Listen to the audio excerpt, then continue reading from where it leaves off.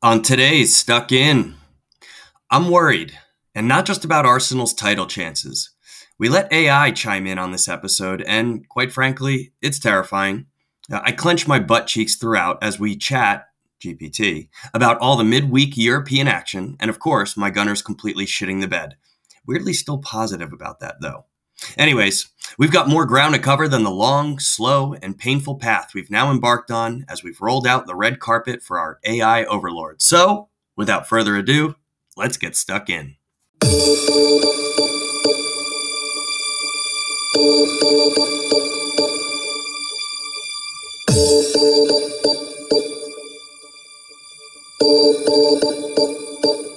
My lover's got no money, he's got his strong beliefs. My lover's got no power, he's got his strong beliefs. My lover's got no fame, he's got his strong beliefs. My lover's got no money, he's got his strong beliefs. Want more and more, people just want more and more freedom and love. What he's looking for, want more and more, people just want more and more freedom and love. What he's looking for, freed from desire, mind and senses purified, freed from desire, mind and senses purified, freed from desire, mind and senses purified, freed from desire. Na na na na na na na na na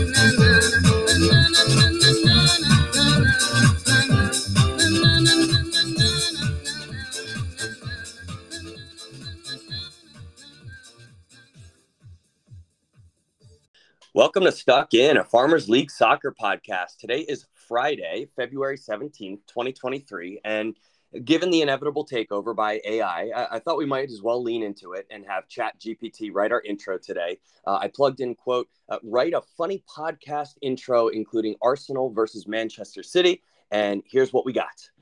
Welcome to the Footy Follies podcast, where we bring you all the latest updates and hilarious mishaps from the world of soccer. I'm your host, Chuckles McFooty, and today we're going to be talking about two teams that are about as different as a banana and a grapefruit, Arsenal and Manchester City. Now, if you're an Arsenal fan, I'm sorry in advance. I mean, let's be real. Watching Arsenal play soccer is like watching a bunch of penguins trying to fly. And don't even get me started on their defense. It's like they're trying to build a wall made of Jell-O. And then there's Manchester City. These guys are like the golden retrievers of the soccer world. They're always happy, always wagging their tails, and always chasing after that damn ball. But hey, at least they're good at it. So sit back, relax, and get ready for some soccer shenanigans. Because on this podcast, we're not just talking about goals and assists. We're talking about the real MVPs of the game. The own goals, the missed penalties, and the post-match interviews where the players sound like they've just inhaled helium. Let's get into it. There you have it, Jared. Actually, I mean, to be fair, that was like 75% spot on to like how we operate. I'm fairly confident. Well, right. And just reinforcing the notion that like we just have to bow down to the AI overlords and just accept our fate because they're taking over. Yeah, the one where it's like the Valentine's Day one where the chat, like the robot was telling the guy about how his like marriage was terrible because like he wasn't married to the robot. I was like, oh, okay, this is a little too movie-esque for my particular taste. Yeah, that one was creepy as fuck. That's the Microsoft Bing one, and it's like, no, you're not happily married. I love you. Marry me. Like, holy shit, that's fucking weird. That's gotta be the most terrifying thing to ever hear in your life. Yeah. Yeah. Also, apparently, ChatGPT knows about Wilfred Zaha. Post-match interviews where the players sound like they've just inhaled helium. I love it. A lot of good stuff there. Yeah. Anyways, all right. Well, there you have it, folks. I know that's just the exhilarating, gripping content that you all come here for. That's for you, traveling. But yeah, let's kick it off right there. Arsenal City, as I was just telling Jared off. Believe it or not, well, you probably do believe it in some sense because I can't watch everything. This one, number one on my calendar, circled in red a million times, but had a plumbing debacle over here. And basically, instead of them coming in the morning when they were supposed to come, not only did they come in the afternoon at 2:31 p.m., right as the but also they were there pretty much all day and left me with a $13,000 plumbing bill. But that is neither here nor there. But what I did see a little bit of Arsenal City, Jared, or at least as much as I could. Although this one all together. How much did you see of this one?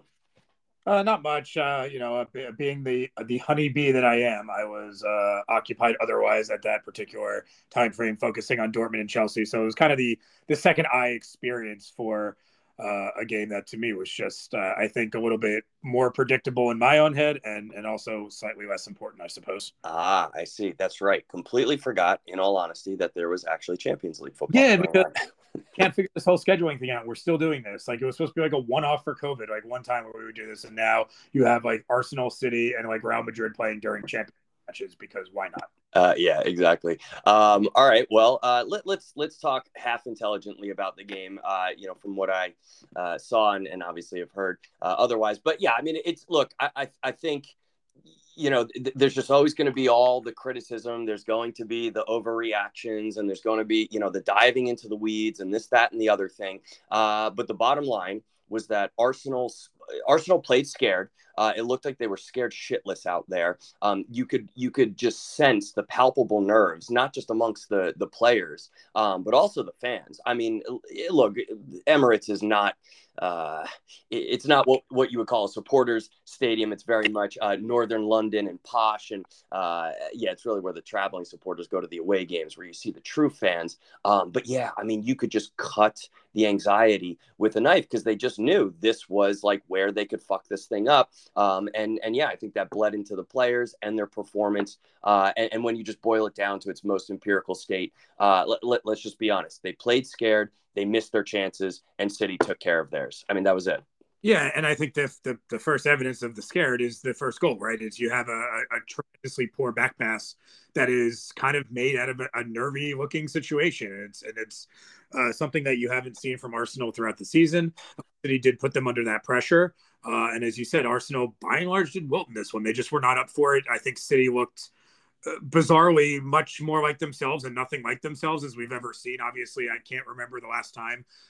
Well, except for Bernardo Silva at left back. That's the only thing that I didn't really recognize. Well, also in the less than 40% possession, like for whatever you want to say about City, no matter whether they've been playing well, it's always been, oh yeah, they lost even though they had 72% of the possession because they got countered. And as to your point about, anyone can play left back, in this case, Bernardo Silva, but also, City actually kind of flipping the switch tactically and being like, you know what, we're actually just going to concede possession here. We're actually going to defend well. We're going to give up the ball, but not give up chances.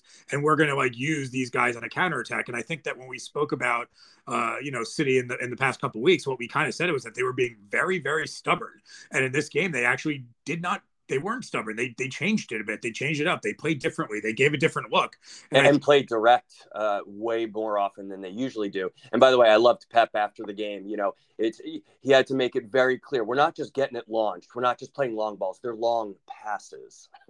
Right. And look, again, not to toot our own horn, but isn't this exactly the conversation we just had about play direct occasionally, throw it up long, let it make some runs, like do this, give yourself an option, give yourself different ways to play. And they do that and they look a lot more dangerous. They get a lot more shots on target there. The goals are created, obviously not the first one as much, but the second two goals are created from good passages of play where they're getting numbers forward and they have Arsenal scrambling. And this is a product of doing different things. And they made Arsenal uncomfortable. They put them in a bad spot and they capitalized. And I think that beyond the result itself, I think the scariest thing, if you're Arsenal and you want to try and win the title this year, is that City just came into a big game and actually did something different and weren't stubborn. And if they continue to just kind of mix and match and change it up here and there, I mean, this could get out of hand pretty quickly because they have so much talent. And again, if they can just change up the tactics a little bit and keep opponents off kind of off balance and on their toes, then who's going to beat City like beyond the fluke? It's not going to happen very often. Yeah, but to that point, and just a very quick side out here, which is that,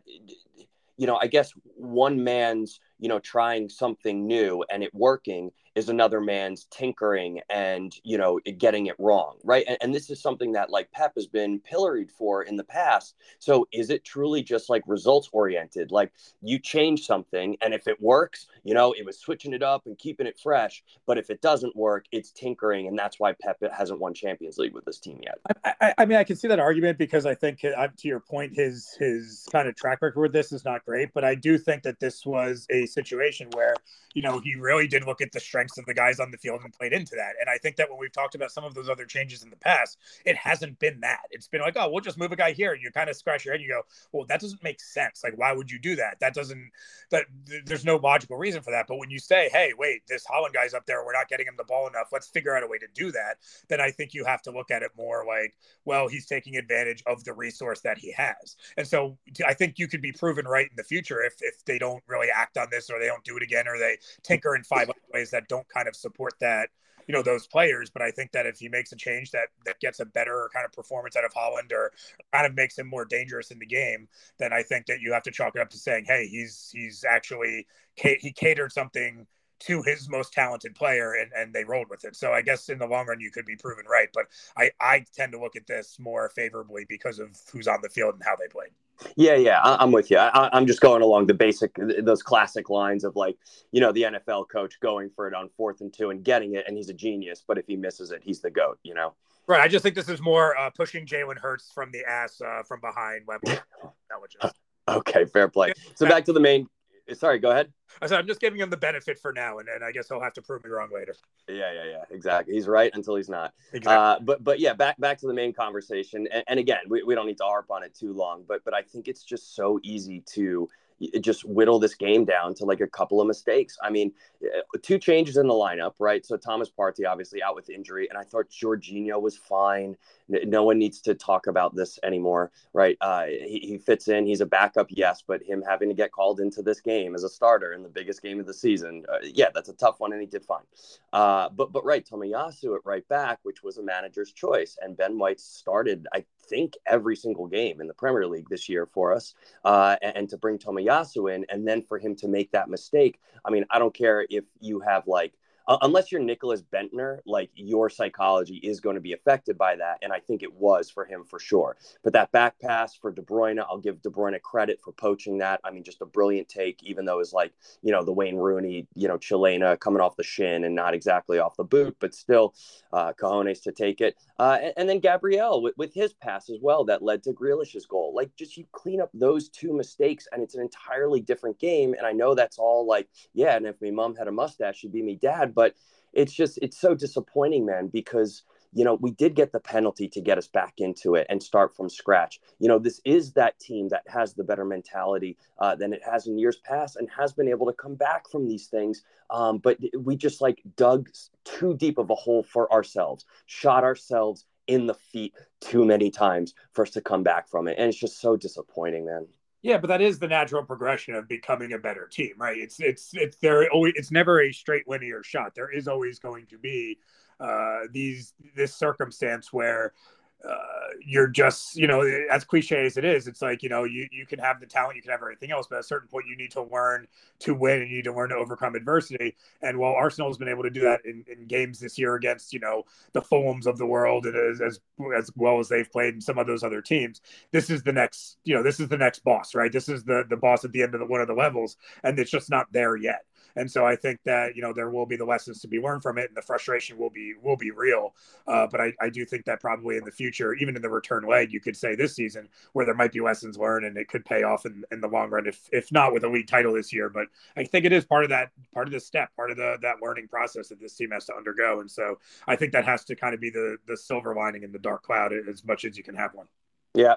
Well, anyways, Haaland scores the 3rd, and that's when I turned it off.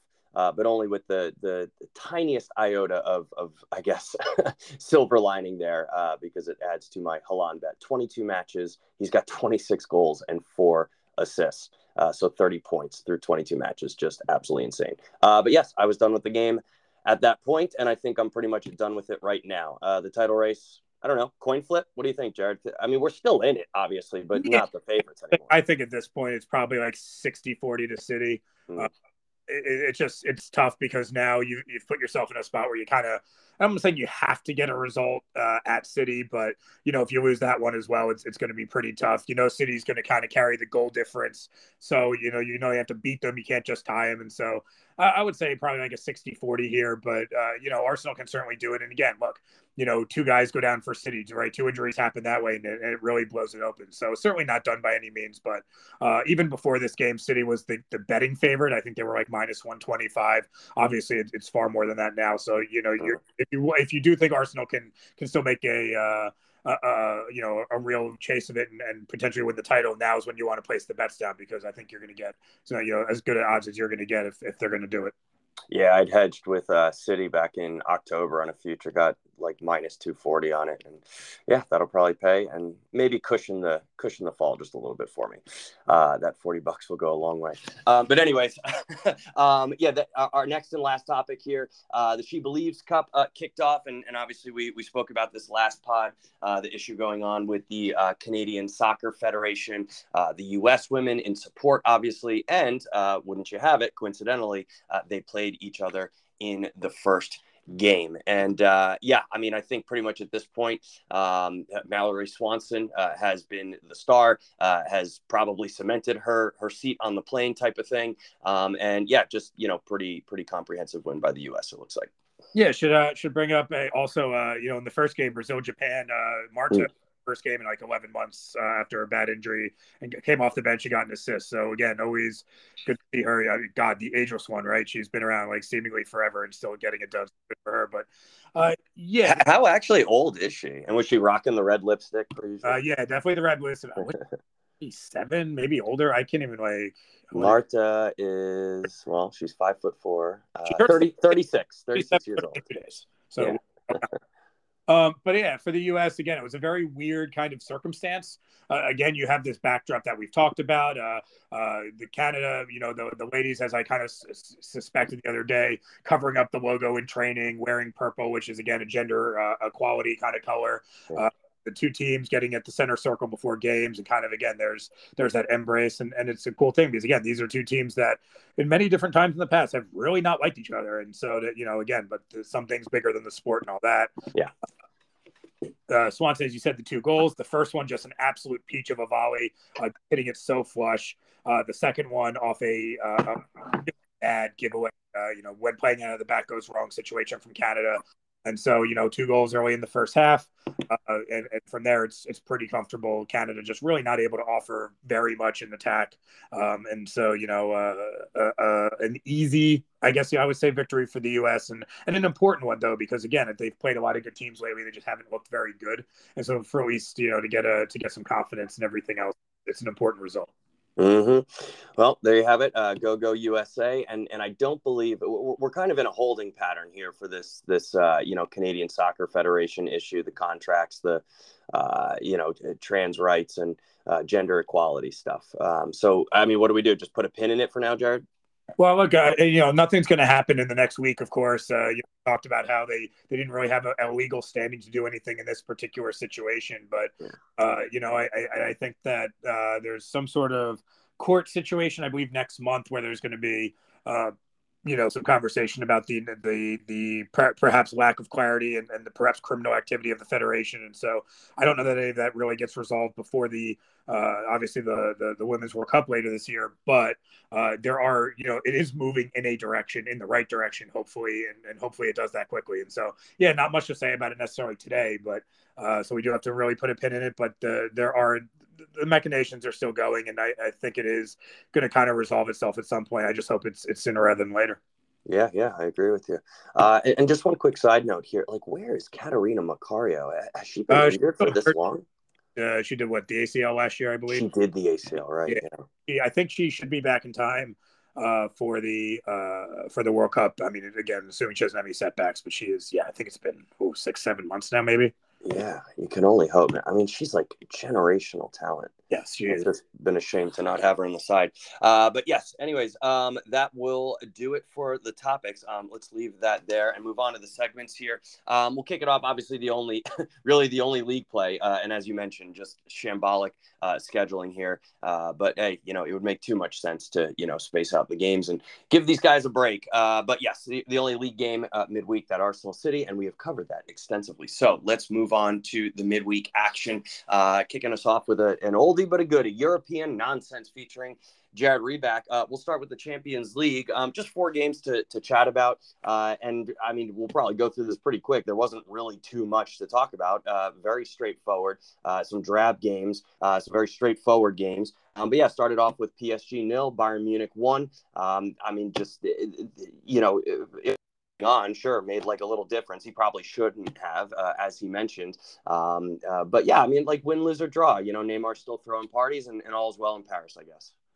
Yeah, I mean, look, this game literally is 2 games. It is the first 57 minutes where PSG looked like they might as well have been, Augsburg or whatever, and Bayern was just running it like it was a normal, Bundesliga game. And then you have post Mbappe where he becomes the most dangerous guy in the field.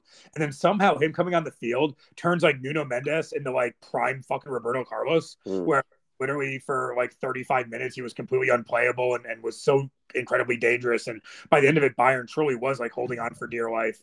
They got pretty lucky, obviously, with the second Mbappe offside goal. Very, very marginally offside. I suppose the correct call, though. I wish TV would have shown like a closer, perhaps, line drawing angle than did show. But I guess he was slightly off, and that's unfortunate for PSG. But look, without Mbappe, this PSG team is exceptionally mediocre. And so, again, when it comes down to that second leg, it's really going to come down to, can he be on the field from the start? Can he be healthy? Can he go 90 minutes? Because the only shot PSG has in this whole thing at this point is for him to pretty much go off and carry them, because nobody else can do it right now. Neymar's not in good form. And Messi, again, it's just the point where he cannot do it by himself every single game. Like we get the peaks of it at times, but look, even with Argentina, right? As much as he carried them, they won the World Cup not because of just him. It's because the other guys showed up and played well. And again, unless Mbappe is going to go off, Messi's not going to be able to carry Neymar at this point. So they're in a lot of trouble. So Bayern will be very happy to get out of there, but Mbappe still can change this thing. Yeah, I don't think anyone could carry Neymar at this point. I mean, the guy is like clearly out of shape. He's probably like hungover while he's playing. I mean, Jared, you've heard of this obviously, but to the traveling supporters, I mean, look this up. Some of the articles coming out of Paris or whatever the suburb is of Paris that he lives in, like he's basically just throwing ragers every single night, and like the mayor is getting involved. But it's like this tiny town where like the only penalty for like loud parties is €130, fine type of thing. So he's just like, all right, no problem. I'm going to keep doing it. And obviously even Mbappe came out after the game and in his comments saying like, oh yeah, I think we'll be fine as long as everyone, eats well and gets enough sleep. Obviously subtweeting Neymar on that one. Yes, I will have more to say about that actually. Okay. Well, I'll leave it then. We're not done with this one. That by a long shot. Okay, yeah, the PSG fucking freak show circus, traveling circus continues. But yeah, we'll talk more about that later. The other game on Tuesday, AC Milan 1, Spurs 0. I mean, I guess, yeah, like Spursy. Like, what else do you have to say about this? Not a spectacular game. Look, at this point, I think in many ways, Milan and Spurs, at least at this point in this season, it's a Spider-Man meme at this point. Like just pointing at each other, like kind of same kind of team. Like so much attacking talent, can be, have good defenders, but don't necessarily defend well all the time. Kind of playing the exact same kind of 5 in the back formation, and they're mirrors of each other, kind of. And this game was all really not all that interesting. I think that Milan, once they got that early goal from Diaz, was like very almost happy enough to win 1-0 and take their chances on the road. And Spurs were more or less happy to lose 1-0 and take their chances at home. And it kind of led to a game where just not a lot happened. It was a drab affair. And again, when you consider even though the Bayern PSG game wasn't fantastic, but compared to the kind of the back and forth and the kind of the high stakes nature of this game, this match just seemed very like Europa League and just like it happened and it was over, and then everyone moved on and both sides were kind of okay with the result, and it didn't really seem to have that extra gear that we would hope for. Yeah, and some praise for Ollie Skip coming out of this one. That's a sentence I never thought I would utter. Okay, sure. Yeah, exactly. I saw some Conte, post match, whatever quotes. And that's my contribution to the whole thing. It must be, honestly, it must be like absolutely the best thing in the world to just be like a mediocre like English soccer player, or like a mediocre to good, like not like that national team level guy, but just the dude who gets like 12 years at like decently high level teams in the Premier League just because they're English. And like meanwhile, if you're like, from like any other country in the world, like you have to like fight so much harder to like get to that spot. Yeah, well, Jared, we're going to talk about Manchester United and Harry Maguire later, so let's not bury the lead here. But yeah, no, I mean it's true. Like you can literally just be English and outkick your coverage because of that. He's fucking Oliver Skip. Like, calm down. Like, what?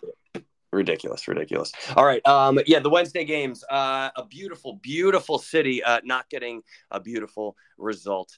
Club Brugge. And I believe we're calling them Scott Parker's Club Brugge at this point. Did have the thought on Wednesday, and like I actually said the sentence out loud to myself again. Wait a minute, Scott Parker is managing a Champions League knockout match. Holy shit! What are we doing? And it went exactly as everyone expected. I guess, by the way, like let's not disrespect Benfica. I think they made it to the knockout stages through their own merit and are pretty underrated in a few different ways. But yeah, I mean, just 2-0, pretty straightforward on that one as well. Yeah, at the end of the day, as much as we've loved the story of Brugge, it really is a situation where they fluked a couple wins really quick and then held on for dear life, right? And so this is a team that we know is probably the worst knockout Champions League team in some time. And Benfica, as you said, is a very good team, right? They won their group. They beat PSG in that group. And look, this is a very good team with very good players. And so this is not a surprise that this was going to go this way. Brugge had to be very careful with how it went. And what do? They give away a penalty in the second half, which, again, you can't do if you're their situation. And you're in a situation where even if you lose 1-0, it's like, okay, you can go to Benfica, you can try and get a 1-0 or a 2-1 win, try and take it to penalties, and then you literally give a goal up in the last 5 minutes. You give the ball away 20 yards from your own goal, and Neres puts it away, and that ends it. And so Brugge did the two things that you can't do if you want to pull an upset in the knockout round, and I would suspect that when it goes back to Portugal, it's going to get pretty ugly. Yeah, I mean, just like talk about ups and downs. Here you had Brugge just a few months ago, like flying high, like winning games in their Champions League group. Everything was great. And by all accounts, like things were good with the manager at that point. And yeah, I mean, they're just like, they're on cloud 9. And then fast forward a couple of months, they're like 4th in the league, I think, and completely struggling. And Scott Parker is their manager, and they've just been shut out in their knockout stage. No chance they're progressing. Like ups and downs, man. Holy shit. Yeah. Are they in 4th place? I mean, they are 20 points out of first. Like this is not like, this is not like there's 4 teams within like 8 points. Like, I mean, Genk is pretty comfortable right now, and Saint Gilloise is right after them. But I mean, this is not close. They have pretty much only won 11 of 25 league matches this year. And so, I mean, again, that has fallen apart. And in that sense, I understand, why they did move on and make a managerial change. But this kind of leads a little, almost like a Leeds United to me, right? Like you can fire the guy, but you should have a plan. And Scott Parker ain't it. And so, as you said, it's not going to get any better. They're not going to be in the Champions League next year. They're probably going to lose this tie, 5-0, 5-1, 6-1. Yeah. And it'll be cool that they had those moments, but it's easy come, easy go in terms of their their success at this point. Yeah, dude, the Belgian Pro League is so weird. Look at this, Anderlecht in 10th, not even in the Conference League spots. Yeah, no, it's an interesting time for going on in the league right now. Interesting. Okay. Let's round it out, this Champions League subsegment here with your Honeybees. As expected, Jared, I knew you just felt it going into it. Dortmund with a clean sheet win against Chelsea, right? Like it was foregone conclusion. Yeah, that's one way to get a clean sheet, which I think was Joe Felix himself hitting the post and crossbar 4 times or whatever. But Chelsea was a lot better in this game and really deserved, if not, a win, certainly a draw. And they just, and the definition of bend but don't break was on display for Dortmund here, doing everything they could just not to give up a goal, and they just, right. And I think Kobel probably had his best game. A couple really big saves as well, and then Adeyemi literally the one-man counterattack, which was, just an utterly outrageous goal. In absence of Real Madrid, I guess he's Kareem the Dream.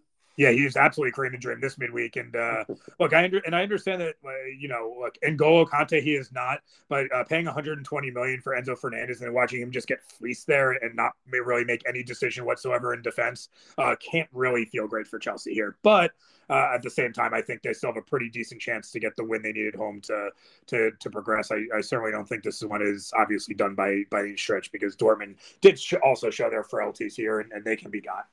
Yeah, but again, they have improved on the defensive side in recent days, and Chelsea just haven't scored. Like they just don't really score, and it's like given all the transfers and the guys that they've brought in, it's like are you really even that surprised though? Because you know, a Nottingham Forest patchwork quilt is one thing. These are sort of like, these aren't your superstars ish. They might be a little bit more inclined to like buy into the team element and this, that, and the other thing.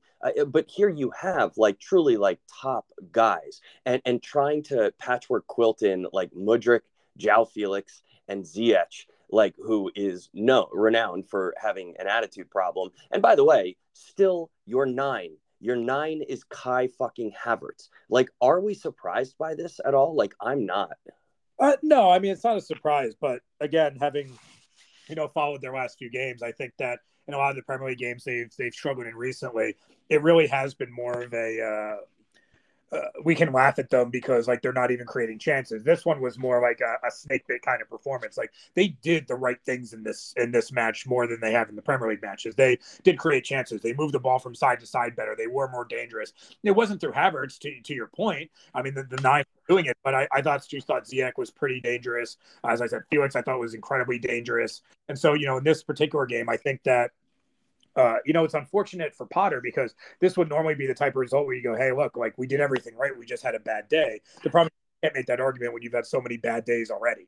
And so I think that if they can take the positives from this performance, they can start to pull themselves out of it. But it's not the best time to get unlucky because of how bad they've been before this. Yeah, it's just when do X number of bad days become like, well, I mean, there's one common denominator in all this. And like it happened at Brighton too. Like credit to Potter for what he did at that club. But like it eventually got to the point where they had a certain number of XG every single game, but just like weren't finishing. And Chelsea, they just don't really score despite having like all these chances. And like for me, I feel like it's harsh. Like as a coach, I like my response would be like, I can't get in the skin of the players. Like I can't actually do the things for them. Like as a coach, my job is to put them in those positions and they have to finish. It just seems like it's been like a long running pattern now. Yeah, but to your point also about like you talk about the game of inches in Arsenal, you don't make two mistakes, maybe you win. Look, they were 6 inches away from winning this game 3-0, literally. You know what I mean? So like again, to your point about putting the players there, you can't blame the coach when you hit 3 crossbars or 3 posts or whatever. Like that's just one of those things that happens. And what would again they had 6-7 shots on target, another 3 that hit the post. Like what more do you want on the road in a Champions League match? I don't think you can ask for more than that. So again, I think the pattern is disconcerting to be sure, but again, I just think that if you can take that video and say, hey, look, this is everything we did right. We 2 inches to the right and we're fine. Then, maybe the players can take that to heart and get something out of it. Yeah. All right. Well, there you have it. That'll do it for the Champions League. I, for one, cannot wait for the Dortmund Benfica quarterfinal tie. It's going to be I would take that great in a second. Yeah. All right. Anyways, as always, there are more European competitions than just that Champions League. As drab and straightforward as these Champions League ties were, that's just how like fucking drunk and dumpster fire Europa League and Conference League. And let's just Jared, we can just kind of riff this one for Europa League. Let's start with Barca United. That was obviously the huge tilt from the beginning, and that one did not disappoint either. And then we can just kind of rip through all of them. I'm sure both of us were watching Galazzo's show, so we caught bits and pieces here and there. But yes, let's start off with 2-2 Barcelona, Manchester United. Very slow first half, a couple chances here and there, but it really kicked up in the second half. Yeah, and look, you got to love any game. Again, this definitely felt like a Champions League match, right? In noise and crowd, the crowd was really into it, which is a cool thing. two teams going back and forth. You got the ref controversies on both sides. Both, managers at the end of the game feel like they got screwed, and both of them, to a certain regard, certainly did get screwed. And so I think it kind of had a little bit of everything. And through, in 4 games of the Champions League where there wasn't really a great game among them, this certainly did deliver. And I think both teams will kind of be okay, because I know they'll both complain about the calls, but again, each one also benefited from one. So I think at the end of the day, they'll kind of be like, all right, well, that was cool. Let's go do it again in next week. And that's how it'll go. And so I think both sides will be kind of, I guess, okay with what happened here. Yeah. Well, Jared, in the battle of Schadenfreude here, I mean, who do we choose? This one's paradoxical to me. I just don't know who to root for, because both are like what's the lesser of two evils here? Barcelona is the lesser of two evils here. Let me help you with that. Yeah, but also I don't know. I feel like it would be just way more hilarious if Barca lost this after everything. Yeah, I mean, it might be more funny, but I don't know. It'd still be pretty. At this point, I think it has swung the other way, because if for balanced out of the Europa League at Old Trafford, probably be fun. Ooh, okay. At this point, I think also at the same time, United winning at the Camp Nou would have also. Yeah. Pros and cons to both, I guess. It's kind of like when Duke and UNC play basketball, and you always end up having to root for the road team just because you want the home crowd to feel shitty. Okay, yeah, there you have it. That's a great analogy. I love it. And yeah, pros and cons. But either way, Schadenfreude wins in one way, shape, or form. But yeah, first leg 2-2 in the books. And yeah, Jared, I mean, I don't know. I'll leave it up to you. Where do you want to go next on this one?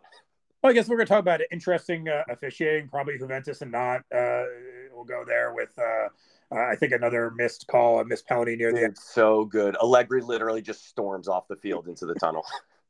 Yeah, so I guess, again, on a week where Premier League VAR took the brunt of all the negative. Yeah, did they take what's his name, Neil Swarbrick, off the Arsenal City game and put him into this one? Dropped him either there or Barcelona. Right? The red cards, penalties. Who needs them? It's amazing how it's so incompetent, Jared. It's so incompetent. How do you keep fucking this up? I don't know. Because these are objectively incorrect calls. When you talk about Schadenfreude, I think you kind of have to at the same time go, kind of say, hey, I'm never going to cry over for Juventus getting boned on a call. That's for damn sure. Yeah. But right, in the end, drawing with Nantes 1-1. What else? Well, we can all agree that we enjoy Jose losing. RB Salzburg 1-0 over Roma. Yeah, no, that was, again, as you said, always a good one. Very late on. I think Roma will probably be okay in the home leg, as it were, but not as, I won't say a shocking result, but maybe a surprising one. We also know that last year in European competition, Roma was not always the stiffest road opponent. They did a lot of their good stuff at home, but they're good. Salzburg is a team that I think we kind of, not only as Americans, but we just kind of say, hey, look, these guys they're always one of the fun young teams. And so whenever they get a good result, always fun. Yeah. In a battle of the coaching giants, Sampaoli versus Van Nistelrooy. But yeah, there was only one winner in that one. Sevilla 3, PSV 0. Yeah, Sevilla doing everything in a European competition that they're not doing in the league. And I know they've kind of pulled themselves slightly out of the relegation zone in Spain, but this is about as good as they've looked in a few months. So, again, they'll need to channel that into the league as well, because this Europa League run won't mean a hell of a lot if they end up finishing 18th somehow. Yep. Shakhtar Donetsk, no Mudryk, no problem. 2-1 over Rennes. Yeah, another Polish home game for them, right? And takes care of business. The Toko Ekambi goal may end up being a pretty big deal, obviously, to just at least get it to 2-1. Rennes was not in a position really to get a draw here, and didn't play well enough for that, but at least put themselves in a spot where if they can just get the one goal win at home, at least they can get to extra time. So one of those subtle important goals that we don't always notice. Okay, a couple other draws, here. Ajax Union Berlin, scoreless. Sporting 1, Midtjylland 1. The complete opposite of the drunkest game, I think, of that time window. Monaco 3, Bayer Leverkusen 2. I mean, it was just back and forth. The own goal in this game is about the funniest thing I've seen in some time. You want to take that one? Actually, no, dude. Sorry, I don't remember this own goal. What happened? So yeah, it's early on in the game. Fredecki, the goalie for Monaco, gets a back pass. Oh my God! Yes. Okay. Yes. 100%. Go. You keep going though. and Brillon Bolo just like literally like just shoulders him right off the ball, and the ball just hits Hradecki the inside of his foot and goes in the net. He expects the call to come, and I guess to be fair, I kind of expected the call to come too, because goalies are so protected that they just always get that call. But nonetheless, the ref was like, no, that's a fair challenge, and Hradecki puts the ball in his own net. Monaco takes a 1-0 lead, and it was, I mean, I don't think I've ever seen one quite like that.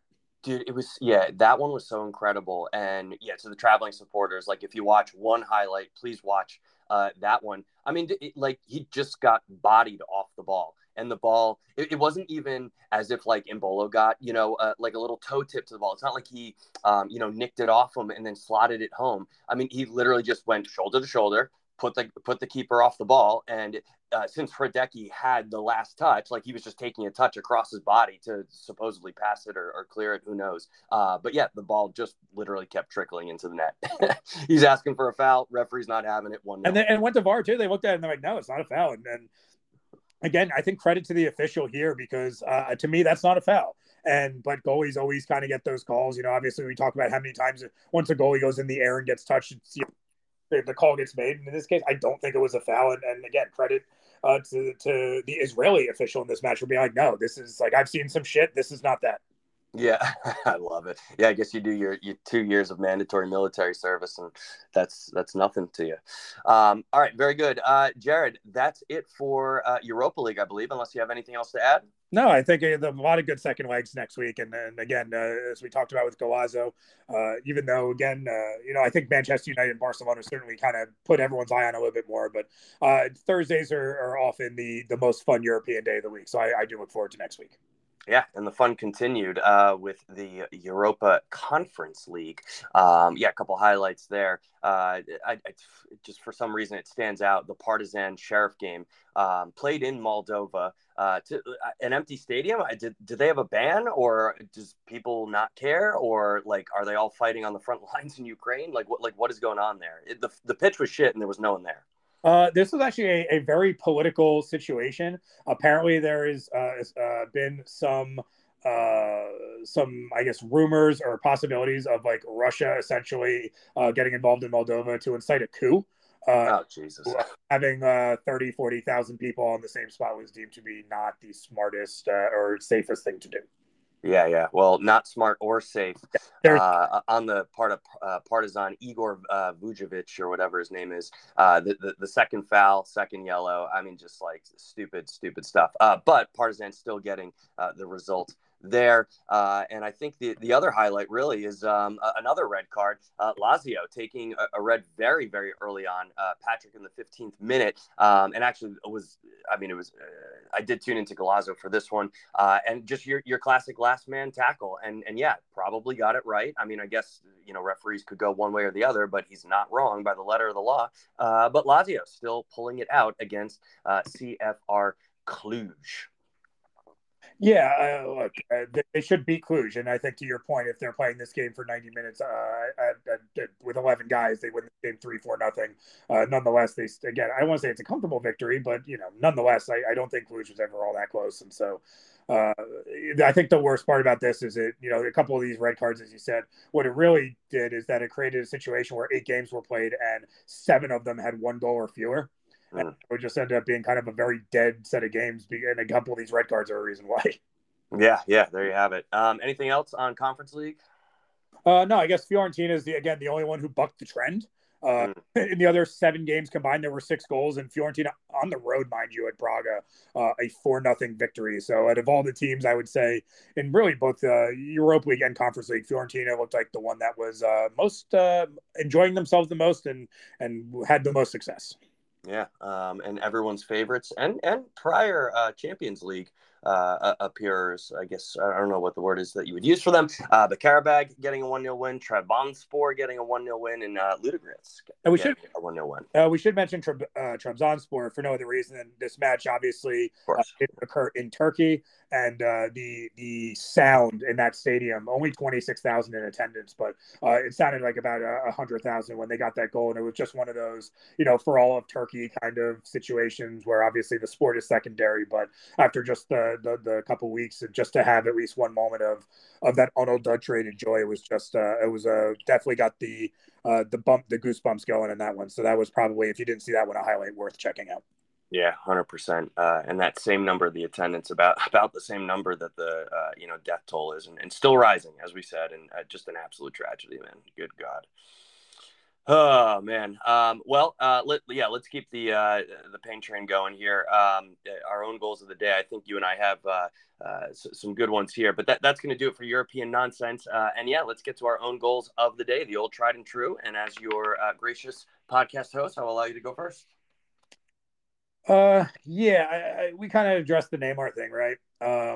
And look, I'm not going to defend Neymar and any of this stuff, but I think we've reached kind of a point with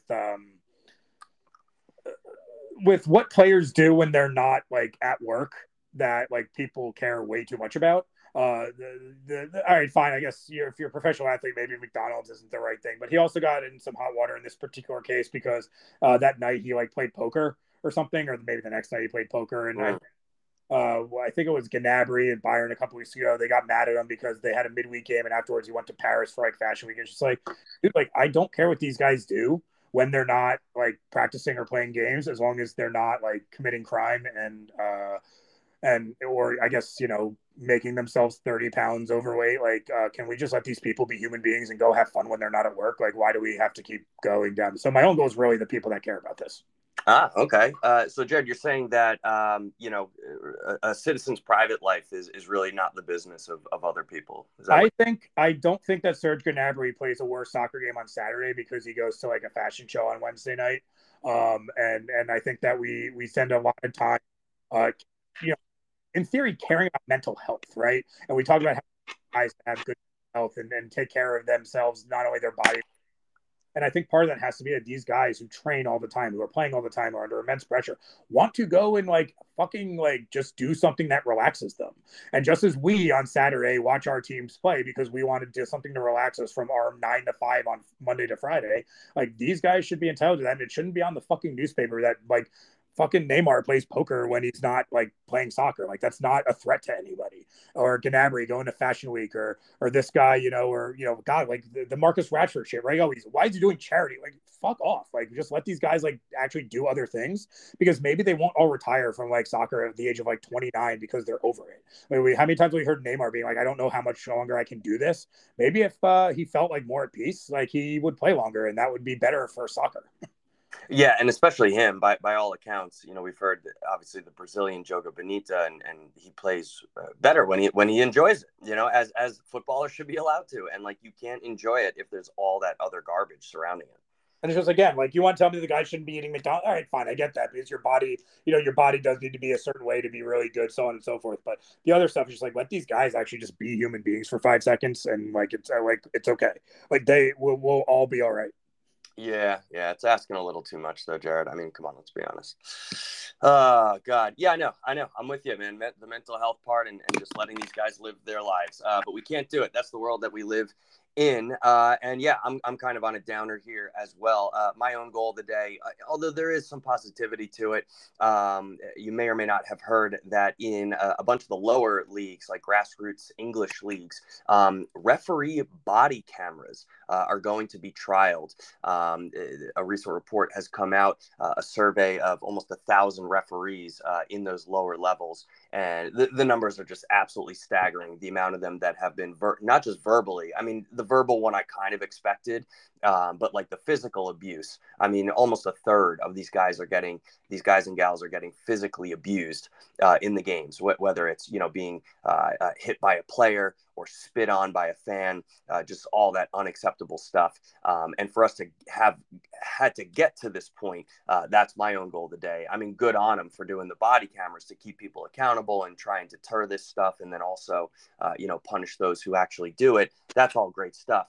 But the fact that we have gotten to this point, and I've alluded to this before about at the youth soccer level, like it's just bad, man. It's bad because like we need these guys and gals to play. But yet, the parents continue to yell at them. The players continue to disrespect them. And, before you know it, what do you know? Like, we're not going to have referees and then just not be able to play the games. And that will be all your fucking fault.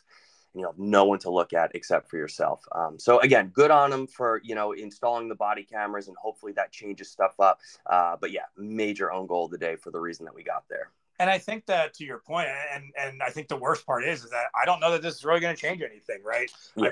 I know Brazil is the most famous one where we see these games that are like televised, and like look at the violence towards these officials, and so even when, like, forgetting a body camera for a second, these things are on TV and this still happens. It's not like it's not like just because it's a Premier League match that nobody accosts an official, or because it's in the Russian Premier League everyone treats. It's like, no, these guys, the referees get abused there too. So beyond that, I just don't know how much it'll even work. Yeah, it's a shame. I mean, when you're starting to take a page out of American police departments playbooks, that's when it's gotten bad. Very, very, very bad. Yeah. All right. Well, yeah, 2 downers. But let's put the emergency brake. I'm pulling the e-brake on the pain train there, and wrapping it up on a positive note, as we are wont to do. We're officially here in stoppage time, so it is time for our stoppage time winners. I'm going to go ahead and go first and kind of flip the perspective here, a little bit of spin zone instead of hyper focusing on the negative thing. Let's hyper focus on the positive thing. We remember a few weeks back, and we reported it here on this pod, there was a Spurs supporter, a 30-something guy, who struck Aaron Ramsdale after the North London derby when they played that fixture. What was it? A few weeks back at this point.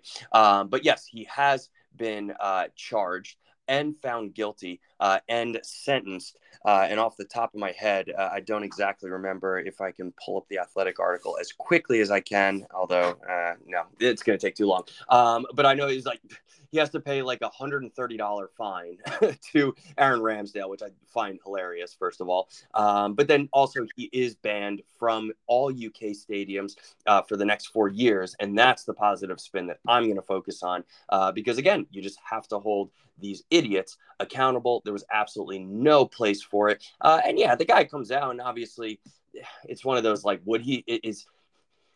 is he really sorry, or is he just sorry that he got caught type of thing? But he apologizes, remorseful, all that stuff. I don't know, maybe rush of blood to the head, but it's not excusing it. It's not condoning it all. And I just wish adults could fucking behave correctly these days. But anyways, yes, the hammer has been brought down as far as I'm concerned, because the guy can't step foot in a stadium for 4 years. So that is my stoppage time winner, because I'm very happy about that.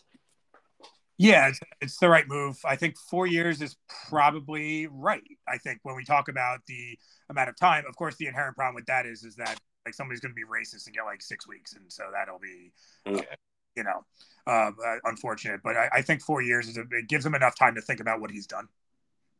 Yes, I would say so. And right. And I don't want to be draconian and like lifetime ban, throw the guy in jail. Like that would just be an overreaction, I think, for sure. Again, still no excuses for it. But I think that the punishment has to fit the crime. And that one did. But anyways, that's my stoppage time winner. Jared, what is yours? I'm going to go back to a little MLS, and most of the teams starting to release, kind of their new jerseys for the year.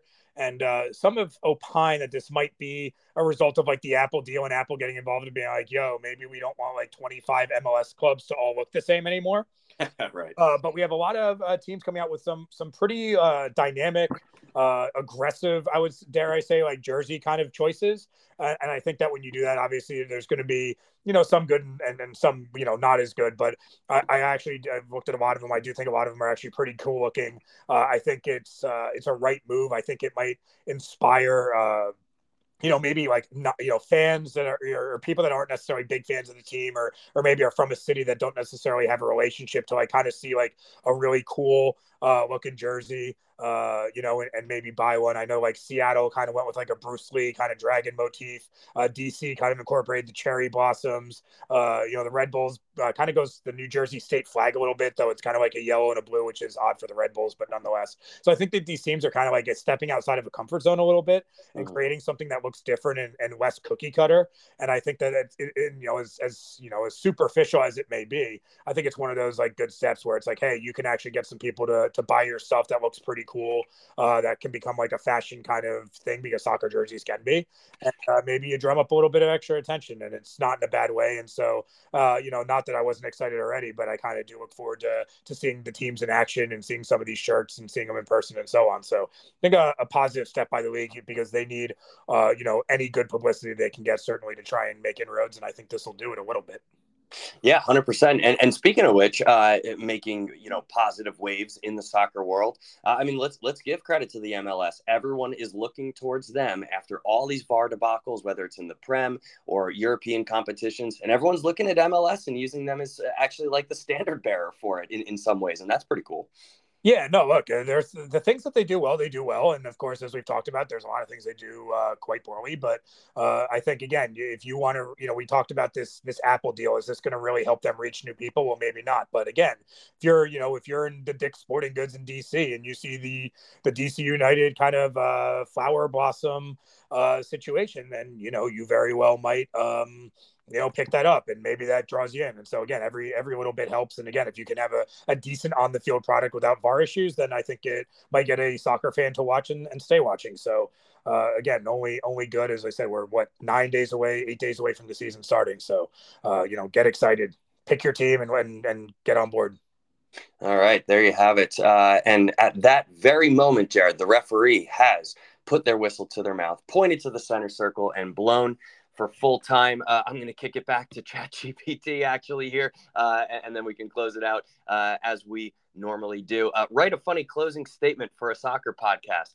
And that's a wrap for this episode of Soccer Shenanigans. We hope you enjoyed our expert analysis of the beautiful game, as well as our not so expert commentary on everything from bad haircuts to questionable goal celebrations. Okay, so ChatGPT actually listens to our podcast. Yeah, the only thing he didn't say was cunty haircut. Other than that, he had. Oh my God. Okay, yeah, I'm reading this live and for the first time, and I'm just as terrified as the New York Times reporter who did the Bing one. Remember, soccer is more than just a sport. It's a way of life, a way of tripping over your own feet, shouting at the TV, and feeling the agony of defeat, or the ecstasy of victory, if you're lucky. So whether you're a diehard fan or just a casual observer, thanks for tuning in. And always remember, the only thing better than scoring your goal is celebrating like you just won the lottery. Go forth, kick some grass, and we'll see you next time on Soccer Shenanigans. Does that mean this thing's a Bayer Leverkusen fan after tripping over your own feet? Right. It could be. But I'm still shook from that first line right there. That's literally exactly what we do. And it nailed it spot on. So, wow. All right. Our AI overlords, I bow down to you. But yeah, to you, Jared, I appreciate the time, the insight, and of course, the banter. And to all of you, the traveling supporters, thank you so much for listening. We may or may not be here next time. I don't know. Maybe AI will just take over this thing. But either way, until next time. Bye-bye.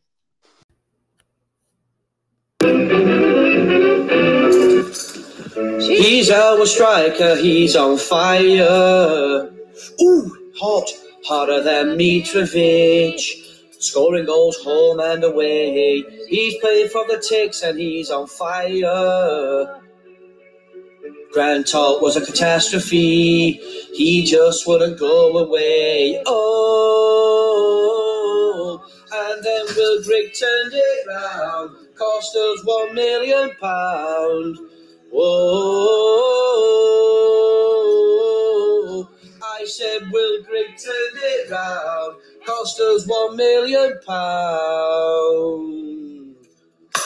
Will Grigg is on fire. Come on now, Will Grigg is on fire.